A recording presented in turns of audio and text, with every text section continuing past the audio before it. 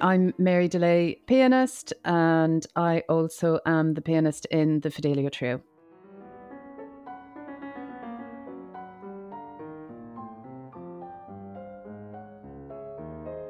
Well, 2021 has been an amazing year in lots of ways, and I'm really making an effort to remove some words and terms from the vocabulary and trying to be as positive and far reaching as possible, I suppose. Really valuing what we do and the opportunities that we have as performing musicians. I've picked three things that have meant a lot to me this year for various reasons.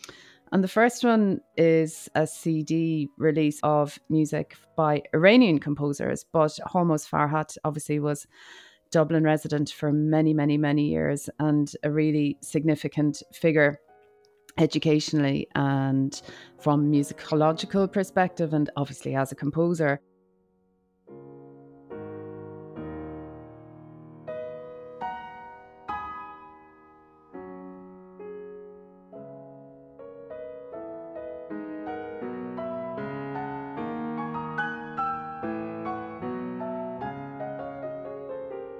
So it was a real privilege to record music of his. What's really fascinating about this is that it was music from the 50s and also music from the 20th century. So a piano sonata that he wrote, I think in 2010, his second piano sonata.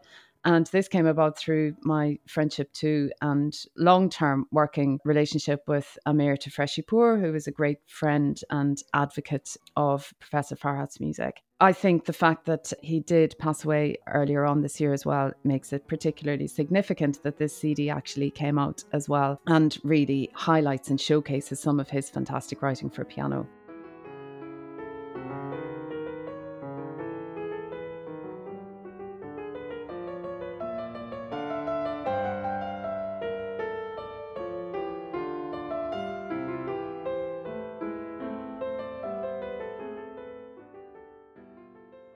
I live in London most of the time, and we had this incredible experience of being asked to record a programme for BBC Radio 3 Here and Now. But we actually had the opportunity to go into Maida Vale, into the studio, and spend a whole day on these two pieces. One is a piano trio by Daniela Terranova, Italian composer, which actually we premiered in Dublin a few years ago. So it was fantastic to revisit that piece. And we recorded Dave Fennessy's second piano trio, which again we'd premiered, I think, in November 2020.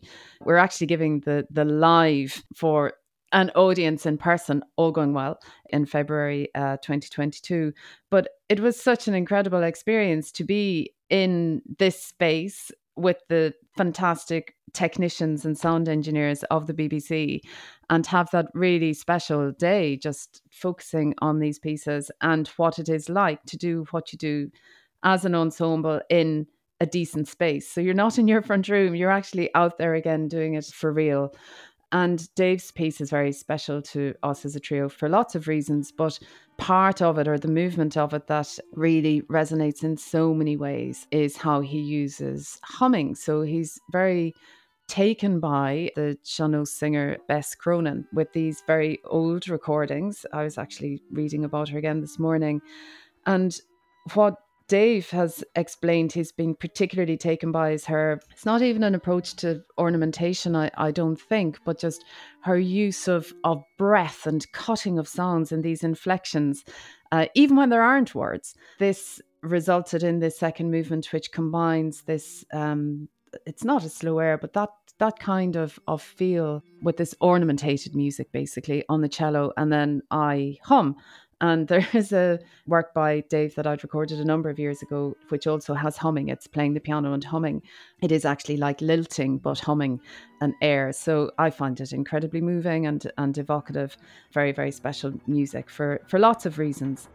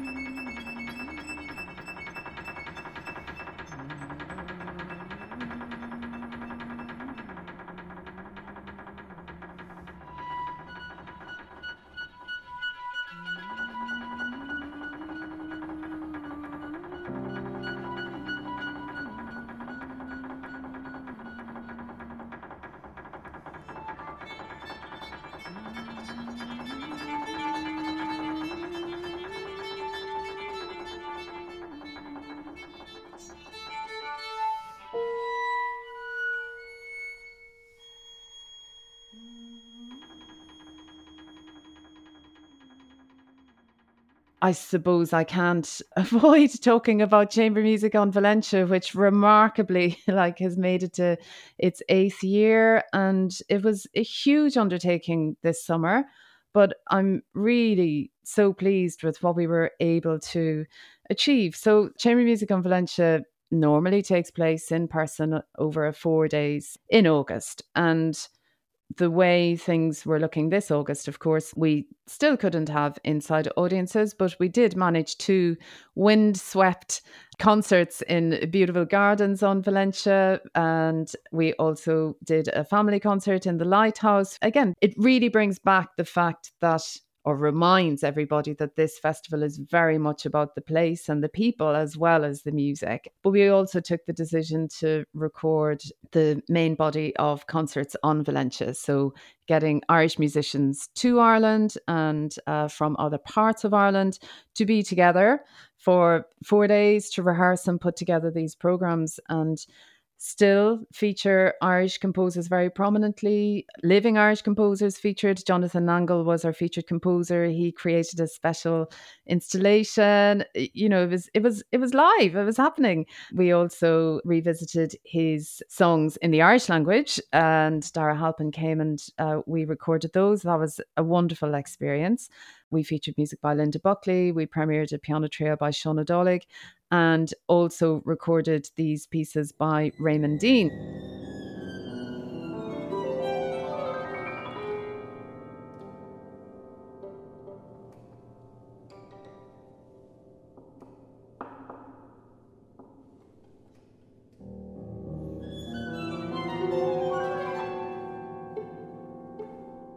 I've also selected Raymond's music actually from that festival because it was music that he was sending us during the events of the year. And it was fantastic to be able to put this together. And it's called Scintillate 2, but it's also I think it's 7 fragments from a pandemic, I think is his subtitle. So that's the only time I've put that word in there.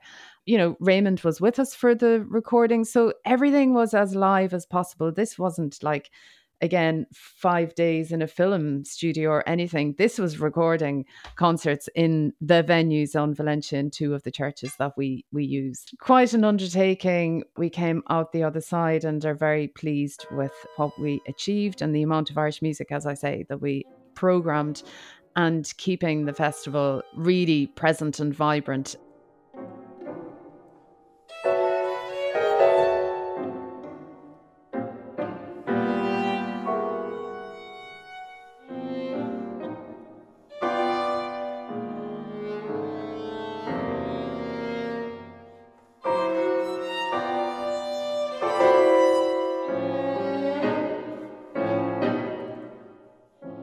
Listening to you describe all those kind of experiences and projects and, you know, highlights for you during the year, the one thing that strikes me about it is what's important in all of those experiences is this kind of coming together of people being together. Making music with other people, I think, is where it really starts with, and being able to take that to a space which is a performance venue. And when that started to happen again, because it didn't happen for a very long time, that was a really valued reminder to what it is to do this at this level. And, you know, this is what it is supposed to sound like, but this is what it feels like to play in this space and to communicate with one another in your playing or your singing, whatever it is. And sharing that with an audience, putting it out there to them, that it reaches them in this space. So that is definitely a starting point. But then the other sharing, of course, is, well, with composers, when you are working with living composers,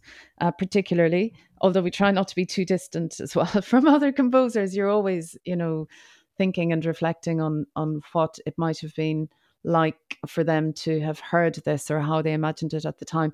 And then we have audiences, of course, and this is before even starting to talk about, you know, students or younger composers and these kinds of interactions as well.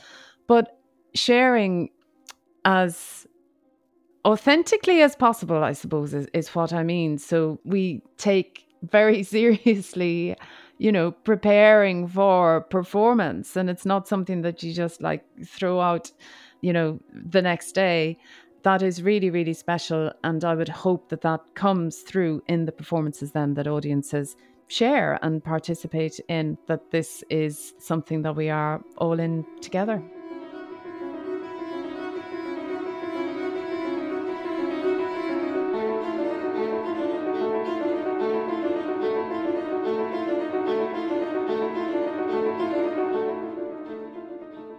Mary, thanks so much for sharing all of those kind of experiences during 2021.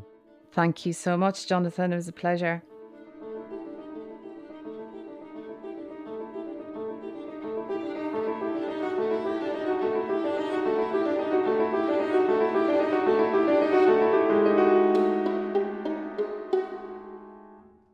Pianist Mary Dullea in conversation with me, Jonathan Grimes, on some of her musical highlights of 2021. Do listen back to the other episodes in this mini-series, which takes a look back over the year with contributions from Linda Buckley, Elizabeth Hilliard, Tona Quinn and Greg Caffrey. Thanks to Keith Fennell for producing and editing this episode.